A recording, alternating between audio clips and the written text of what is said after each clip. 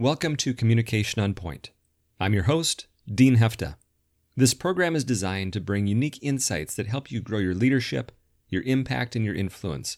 And today I'm joined by Dan Selberberg. Dan's background is far-reaching and wide-ranging, from Fortune 500 leadership to startup enterprises, from scaling consumer brands to developing leaders. He brings his insights on what it means to change our thinking and how we communicate with those around us that helps us to reach the potential of ourselves and the organizations we're building. I'm excited to share this conversation with you, so let's get started.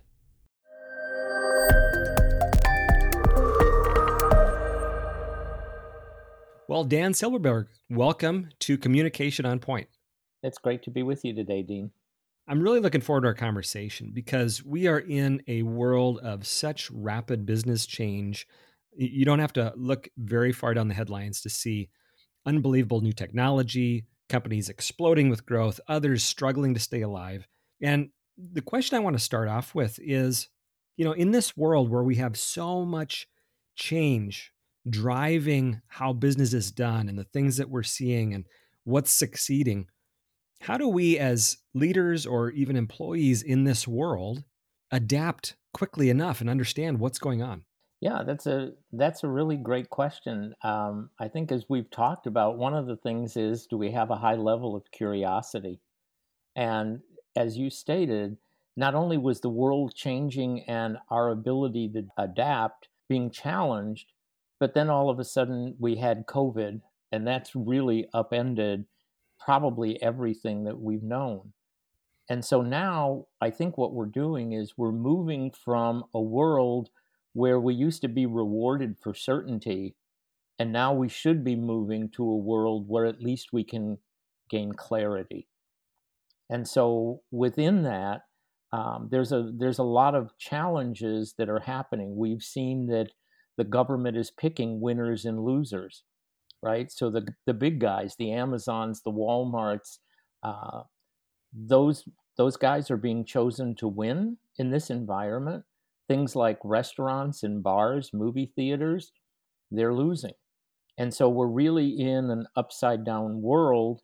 And so how we learn to adapt is we have to start to think differently. Okay. So let's dive into this thinking that goes into it. I mean, our assumption is as leaders, as individuals, as people, we're thinking every day and we're trying to solve problems that are in front of us. What's the area of thinking that we're going to have to change if we're going to be able to keep up? Yeah. So I think from the enterprise perspective, we've really had some pretty big shakeups, right? So in the work area, we've seen a rise in unemployment. We possibly are going to see consumption decline and remote working. So we've got a whole group of people in Silicon Valley that are moving out, and they're finding that they can live in more affordable places, have better lifestyles. And we're seeing this across the board. So if we're in the commercial real estate business and we're used to having an office building, I think we're going to have to think of other uses in order to make sure that we can keep those properties solvent. In terms of our learning, where we're used to be able to walk down the hall, talk to people, we're now spending a lot more time on Zoom. So now we're going to need skills around remote learning. As leaders and managers, we're going to have to be much more adept at tuning into our teams. And so social emotional intelligence becomes really important. So, for example, if I know that I have a person and every time I talk to them, they're telling me they're working 7 in the morning till midnight, that's not something that I want to say is a good idea. So I'm going to want to work with that person to actually do less because we'll get more. There are going to be other people that their amygdala of fear and flight and freeze is going to kick in. And I want to be able to move them away from the fear base and more into a more equilibrium. So how we communicate is changing also. Now we've got life at home. So we've got, how am I going to take a workforce and know that mom or dad might have a couple of kids that are doing distance learning, and that's going to impact what's going to happen in my organization. So I think the real key to this is that the business models of value creation at the enterprise is changing. Those models are in my opinion dated and will be outdated shortly. Likewise, I think that the model of organizational design, of hierarchy, of top down, of dominate, top down, these hierarchies tend to be more bureaucratic. In some cases, they're more political. And that environment is going to need to shift. And collective intelligence and institutional memory and continuous learning, the companies who are able to deploy that and have that become core, I think are going to outperform. Well, that's a pretty big shift for somebody that, let's say, is a leader and they've been in a traditional structured organization that has what you describe as the hierarchy and those types of histories that drive how decisions are made and how communication happens. From your perspective, and you've really helped a lot of organizations with radical growth and really effective change. How does somebody that has that legacy mindset, that legacy thinking, navigate through the new type of thinking and the new type of approach that's required? Right. Well, there's, I think, a couple of ways. One, what we're seeing is that the big multinationals and multi-billion dollar companies are acquiring smaller companies that are more agile, that know how to pivot, that read markets more quickly. And so there's learning to be done by making those type of acquisitions.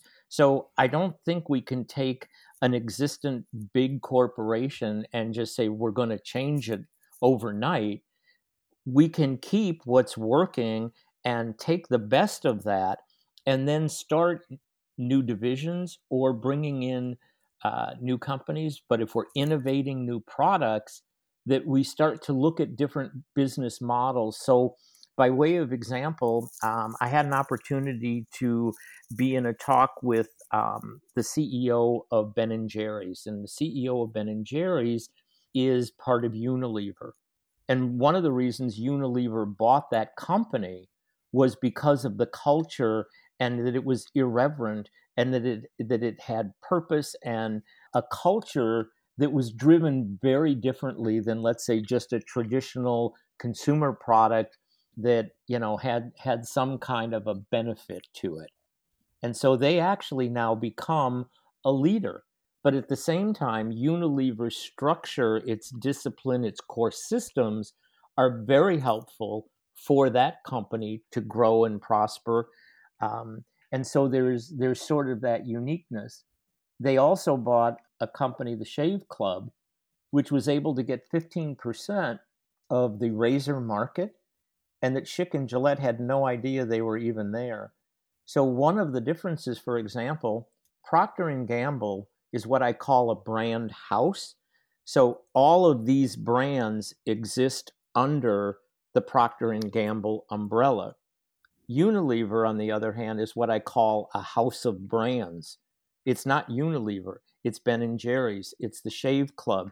It's a group of wellness companies in personal care. It's a group of good for you in the food industry.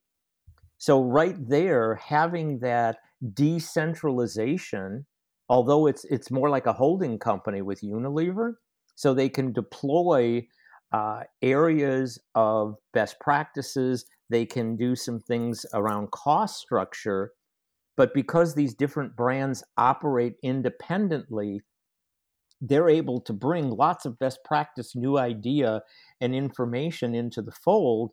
At Procter and Gamble, everything's done the same way. It has been for 35 years. So they've gone through 7 CEOs in the last 20 years, and they're still floundering.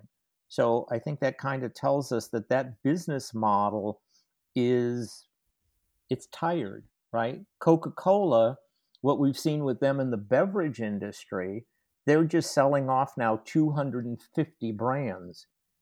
So again, maybe more of a house of brands, but the whole idea of these companies for growth was just take as many different things as you can, throw it up against the wall and see what works. That business model is not going to work in today's environment. So I want to just make sure I heard you clearly. When you think about innovating the organization, and this could be huge old companies or could be even the same principles with smaller companies, it is a strategy choice that we bring the innovation that we already see in the market through acquisition. Is that right? That's one possibility. So, for example, Pepsi bought Stacy's pita chips. There was no reason that Pepsi couldn't do that.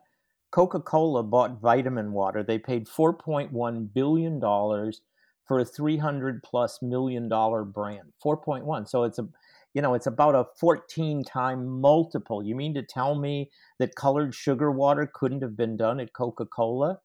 And the answer is it can't, because its bureaucratic environment has too many voices. It has too many cooks in the kitchen.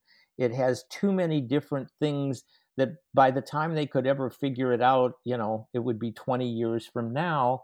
And so what a lot of these companies have done is to outsource the innovation, letting entrepreneurs go into the markets when those companies can get 30 to 50 million dollars and they've proven out a market.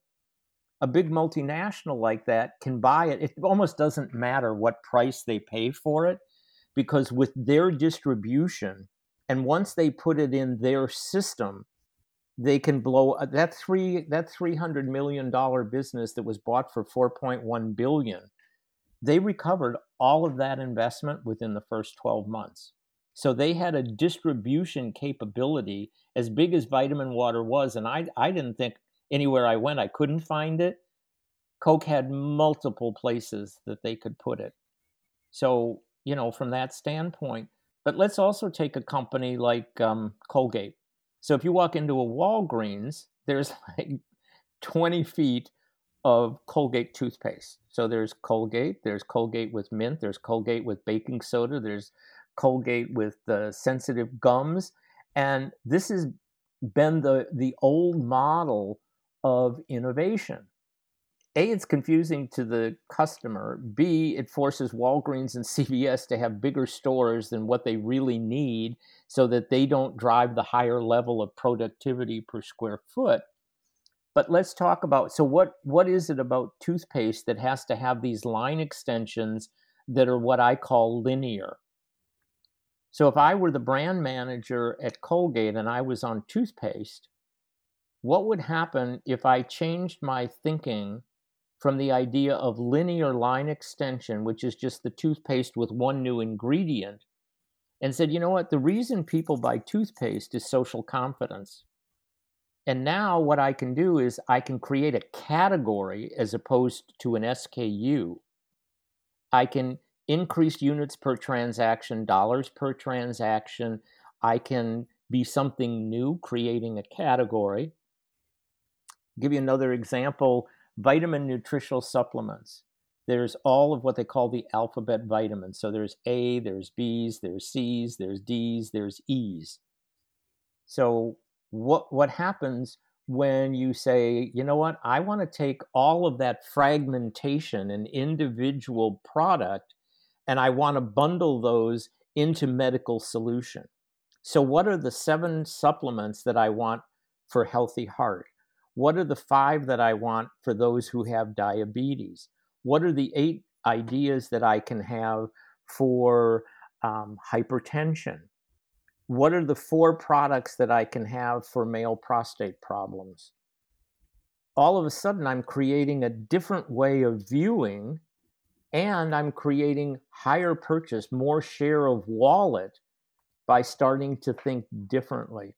And in every industry, we're used to we hire people from our industry. It's like arranging chairs on the Titanic, right? Because we're hiring people who know what we already know. And in many cases, we don't hire from outside because the default thinking is they don't understand our industry. Well, that's true.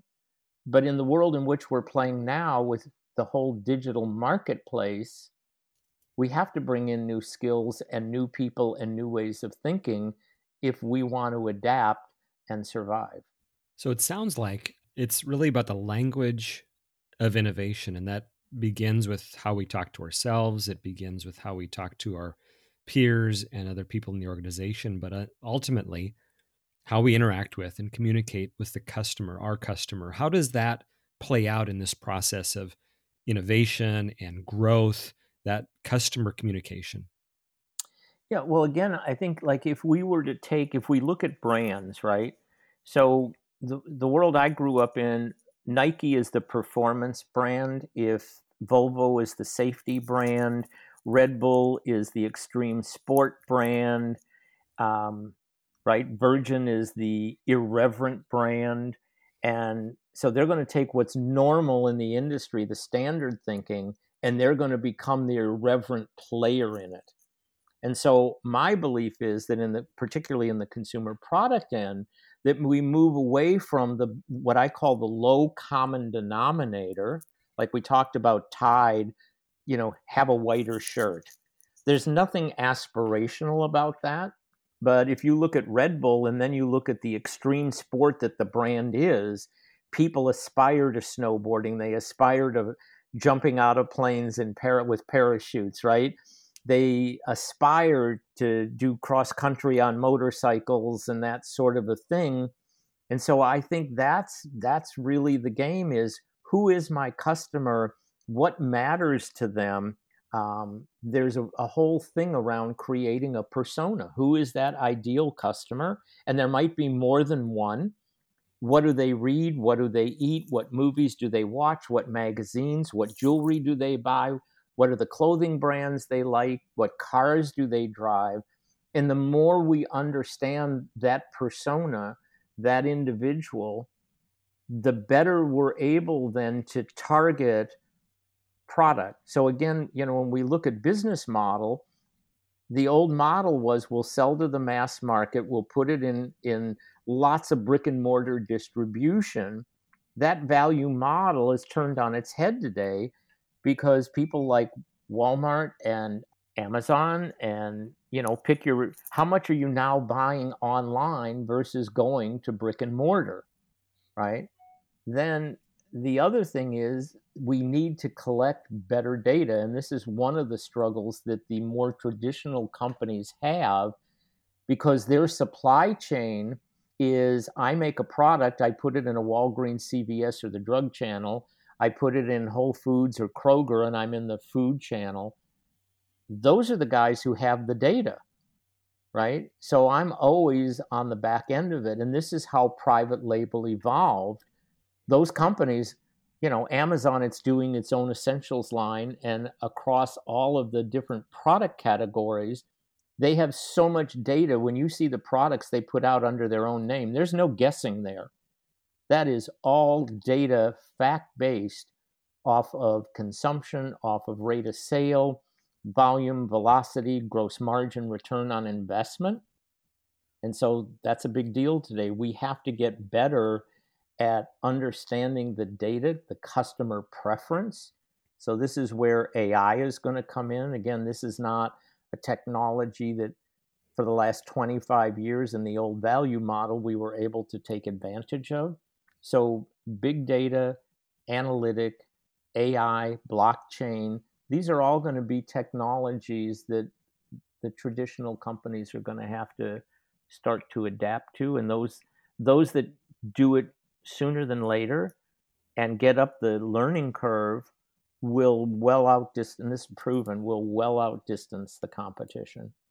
But yeah, certainly it's for the last 20 years, we've been hearing about big data. And I think it's not well understood of what that really means and the impact, but we're seeing those impact in what you just described of Amazon's ability to adjust price, bring new products out, and all of that's driven by data, information that they have an unbelievable amount of understanding of. And so, how does a smaller organization that's maybe relied on having been successful in the past, having a good relationship with their customer, how do they begin thinking about data in a different way as we move into this innovation of serving our customers differently? What's something they should be thinking about if they haven't really made data a priority yet?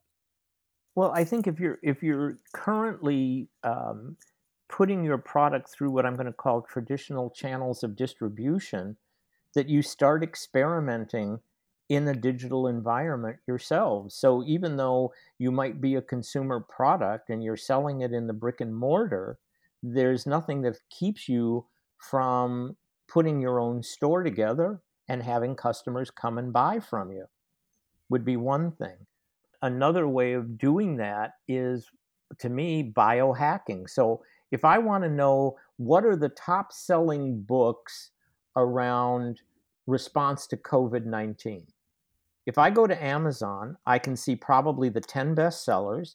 If I go in and I take a look at the table of contents, I can see what subject matter they're discussing, because those are the subjects that were the most important, which is why they're up at the top 10. And so I think part of our strategic marketing is biohacking, because the stuff is out there. We just have to have a different way of collecting it. We can't have R&D and innovation in a bubble where I grew up in a world where, as a merchandiser, I came up with the ideas. We, went to the R&D department, we worked on it together, we launched, and as we discussed earlier, in consumer product, upwards of over 80% of new products, there was never a need, never a market, no one really wanted it, and there's a lot of time and effort spent. So I think, one of the things that I loved about Budweiser is they do unbelievable amounts of new ideation in very small market tests that almost no one knows they're even testing. And from that, they then can see which products deserve more time, resource, money, and which ones don't. And so I think along those lines, that's another way of doing it. The other is to see how they can partner with the channels to get more information. So, for example, with the grocery business, there's things like IRI and Gallup, and there are different data sources that are in aggregate. It's hard to know exactly what your competition is doing. But I think that's really the idea, that if you can start to think different, it's the lens that you bring to the world to start to think differently, and you test them, and you'll get a feedback. Like I said, we could do toothpaste linear, or we could say, gee, I wonder what happens if we did social confidence, and what are the 8 products that would make sense. And we could market test that in a rural area, we could market test it in Austin. We can do it in different ways, and we don't have to have it in 10,000 retailers. We can have it in 100 stores and get a pretty good idea, so we can move quickly. And then we have vendors, right? So if we have our ingredient people, what are we doing to say to them, you need to bring me at least 3 ideas this year that you're not showing anybody else, so I have right of first refusal. So there's a whole thing that can be done on gleaning information from our ingredient people, from our component people, our label people. These are folks that get to see a lot of different things. They're not going to share what's confidential, but there's a lot happening out in an industry that they're gleaning because they're creating product that they're selling to you, the consumer product company, right? So I think that's where this curiosity and having a different lens, it's a wide angle today. It's not narrow. So really you're talking about innovation, and so we can do that through intentional experiments that are designed to learn what's the response to the market. We can do it by having good partnerships with people that can bring us information, and then other partnerships with people like vendors who see a different aspect of the world that we can learn from as well. So it sounds like you have to have leadership that is committed to making innovation a priority, and that learning and that data and that testing a key priority for us. Absolutely. And I mean, here's another way of thinking about it.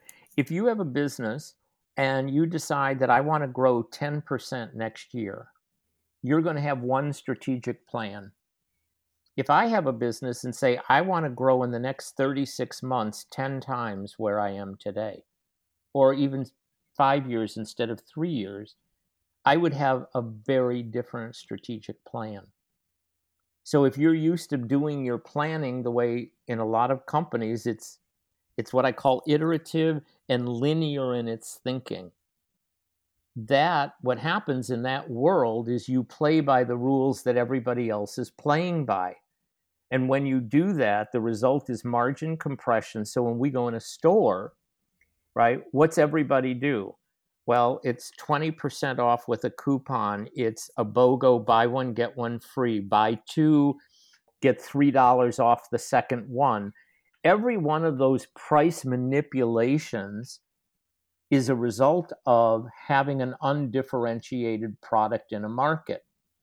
So when you look at the hair care, 30 feet of it, everybody's got a tea tree oil. Everybody's got, something that straightens hair, that curls hair, that does this, that does that. And it's really pretty uninteresting. So there's no brand loyalty. It's who's got what price today. So, but if we take a product like Swifter from Procter & Gamble, right? That was so unique. It was a category of one. There was no margin compression because it was either you were buying that, a broom, or a mop. Well, it was a lot cooler to buy Swifter than either of those other two. And they were able to get a premium price.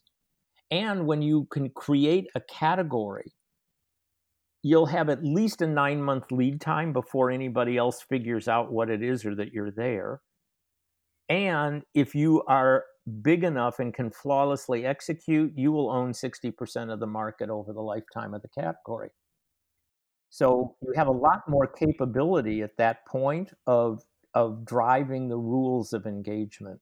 So I think these truths that you're explaining about how things are working in the successful organizations can, like other things, can be distilled down to a individual level, onto the person by person level. How do I, regardless of what role I'm in, maybe I'm a mid-manager, maybe I'm work at a church, whatever that is, how do I take these principles that you're describing around innovation, about adapting to change, about implementing this exponential growth mindset?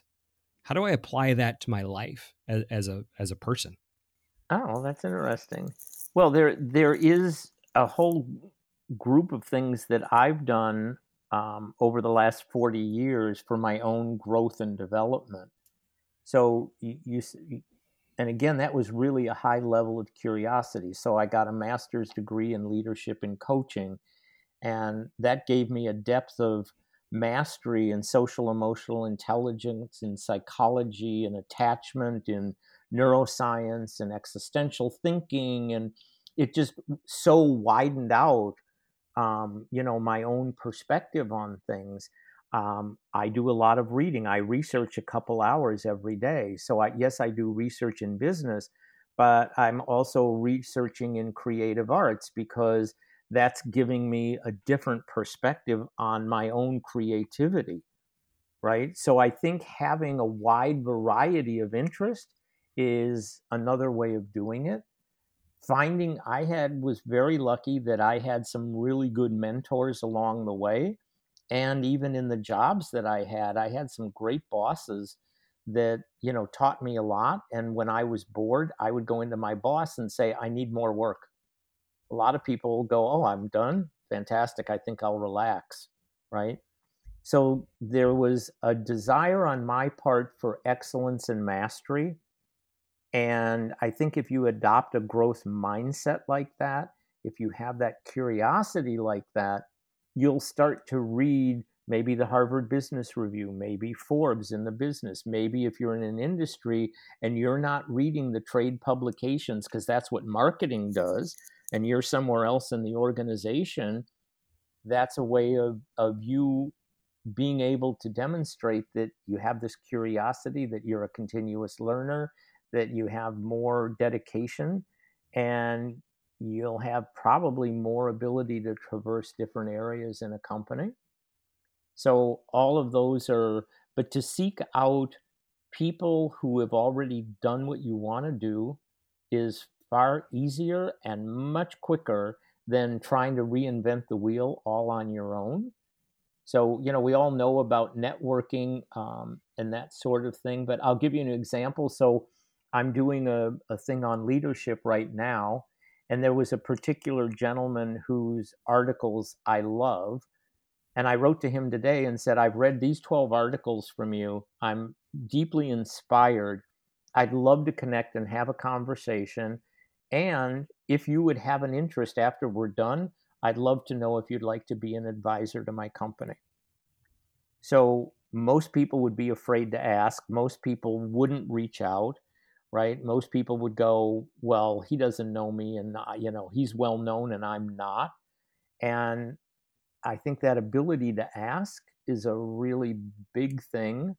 A lot of people go, well, I'm not worth it. Why would anybody want to know me? And there's a whole set of beliefs that we all come to the table with. And I've done a lot of work to get beyond those mistaken beliefs. So I think that's another thing that folks can do.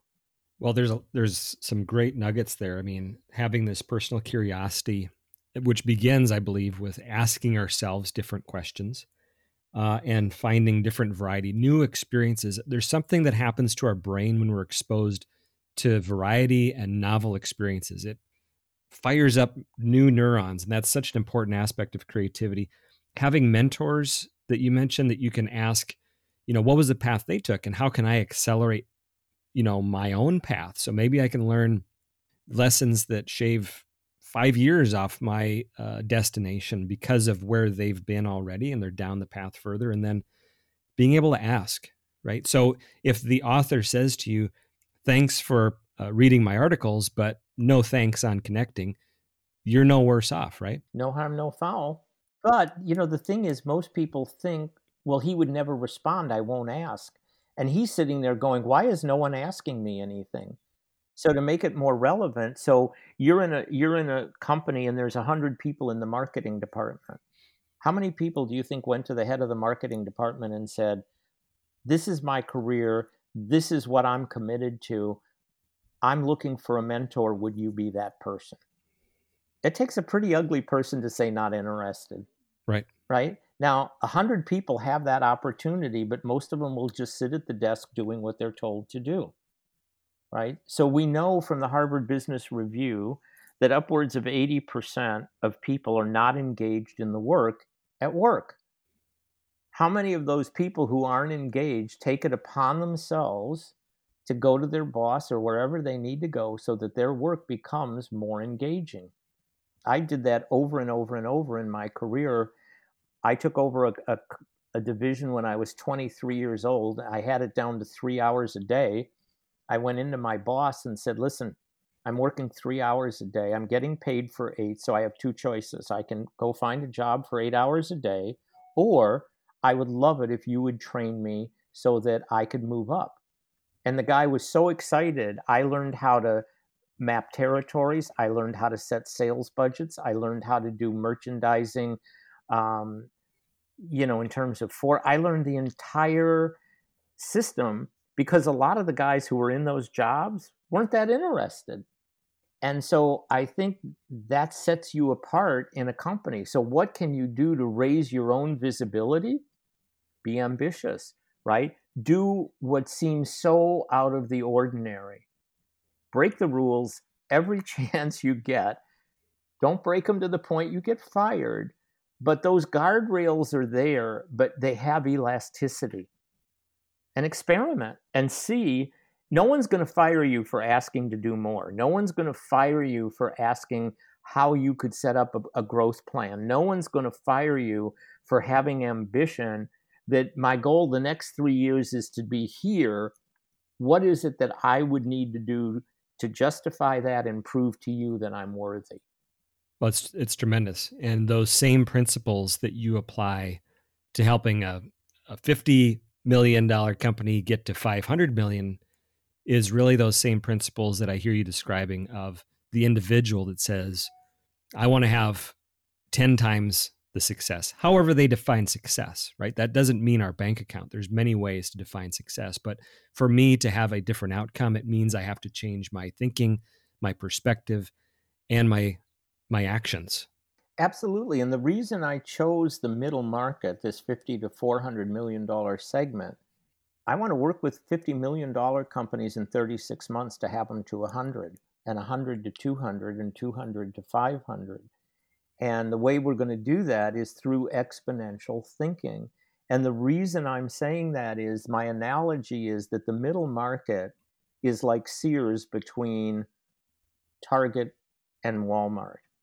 So, on the Target part of the analogy, if you're in a middle market company, the target part of that are the VCs and the private equity guys that have deep Rolodexes, that have access to lots of talent, that have sort of, if they want to invest, they have the money to play. They're not really finance constrained. They're usually more agile. They are getting leadership from those investors. Those investors bring not only skill to the table, but they also bring resource to the table. And the Walmart part of it is the $1 billion and multinational. So what are you going to do as this mid-market company not to have the same outcome that Sears is having, which is death? And so my approach is to bring the discipline and system and thinking and innovation that might happen in a big company to those companies so that they can thrive and prosper and grow exponentially. Well, it's tremendous work to do, and it really impacts a lot of lives in those organizations. And we've covered a lot of ground, Dan, and you've given some great insights of how to go about thinking about innovation and growth, and how we work on our mindset and the things we're exposed to. For a listener who we've gone on this journey together, you've shared these insights. For you, what's something that you really want to make sure people take home, that they can put to work when it comes to these principles in their life? For the individual, I'm going to come back to this idea of curiosity, and that you spend some time during the day doing the research I'm talking about. And it's not just business research. It's, as you said, it's the novelty. It's doing something new. This is neuroplasticity. This enhance. So I would pick up a book on critical thinking. I would pick up a book on Aristotle. I'd pick up a book on Marcus Aurelius. I'd pick up a book on Peter Drucker. I'd pick up a book on acting. How do I get to the truth of character, right? Because it's really the truth of my customer. So I think that it's having that you have to plan in your day time for you and your own growth. I think you have to put a plan together on the way a company has a board of advisors or a board of directors. Who is your board of advisors? Who are the people that can coach you, mentor you, give you a leg up? I think is really important. So that's something I think you can also do. And I think within your own organization, how do you stand out? How do you become visible? And you become visible by asking for things. If you get a good mentor in a company that's high enough up, you're going to get put on the great projects, right? And how you get visibility in a company is being put on great projects that have great outcomes. Asking for leadership, not waiting. I think that's a really big deal, is asking for what you want. So I'll frame it this way. If all you do is react to what's given to you, that's one life. And for me, I lead a life of intention. I intend exactly what I want, and then I ask for it, or I try to get the resource for it, but I know where I want to go, and I'm very intentional. Now, that doesn't mean I don't react to what happens in life as well, but you won't have as big a life. You won't have life as a great adventure if all you're going to do is react. So I think if you could spend some time journaling about your goals, your intention, what mind, spirit, body, life balance, relationships, all of those areas, what is it that you want over the next 12 months? And the more you work to that and the more you see that comes, the more motivated you are to go to the next level and up to the next level and up to the next level. Wow, that was so well said, Dan. Thank you for that insight. And I hope that people really caught what that message is and put some of those insights to work for them. Joining us today was Dan Silberberg. And Dan, thank you so much for sharing your insights and tools that we can really put to work both in our life and in our companies. If somebody wants to learn more about the work that you do and get a hold of you, tell us about your organization and how to contact you. Sure. Well, thanks, Dean. It's really been an honor to be with you, and I hope that all of the people who listen to this will take it to heart. So, my company is called Entelechy.ai, and I'll spell it. It's ENTELECHY.ai, and they can reach me at dan@entelechy.ai. And our company is really focused on training the next generation of leaders. And so we actually see a new world coming where collective intelligence, continuous learning, mindfulness, self awareness, and having social emotional intelligence so that you have a compass of who you are in the world, who you are in your business, who you are with your team, your spouse, your kids. And so our whole goal really is to bring leadership to the forefront. And the meaning behind entelechy, it's an Aristotle word which basically has to do with bringing your highest potential into the world of reality so that you actually become who you're meant to become. So we're very excited to work with companies and individuals and would be happy to entertain anybody who wants to learn more.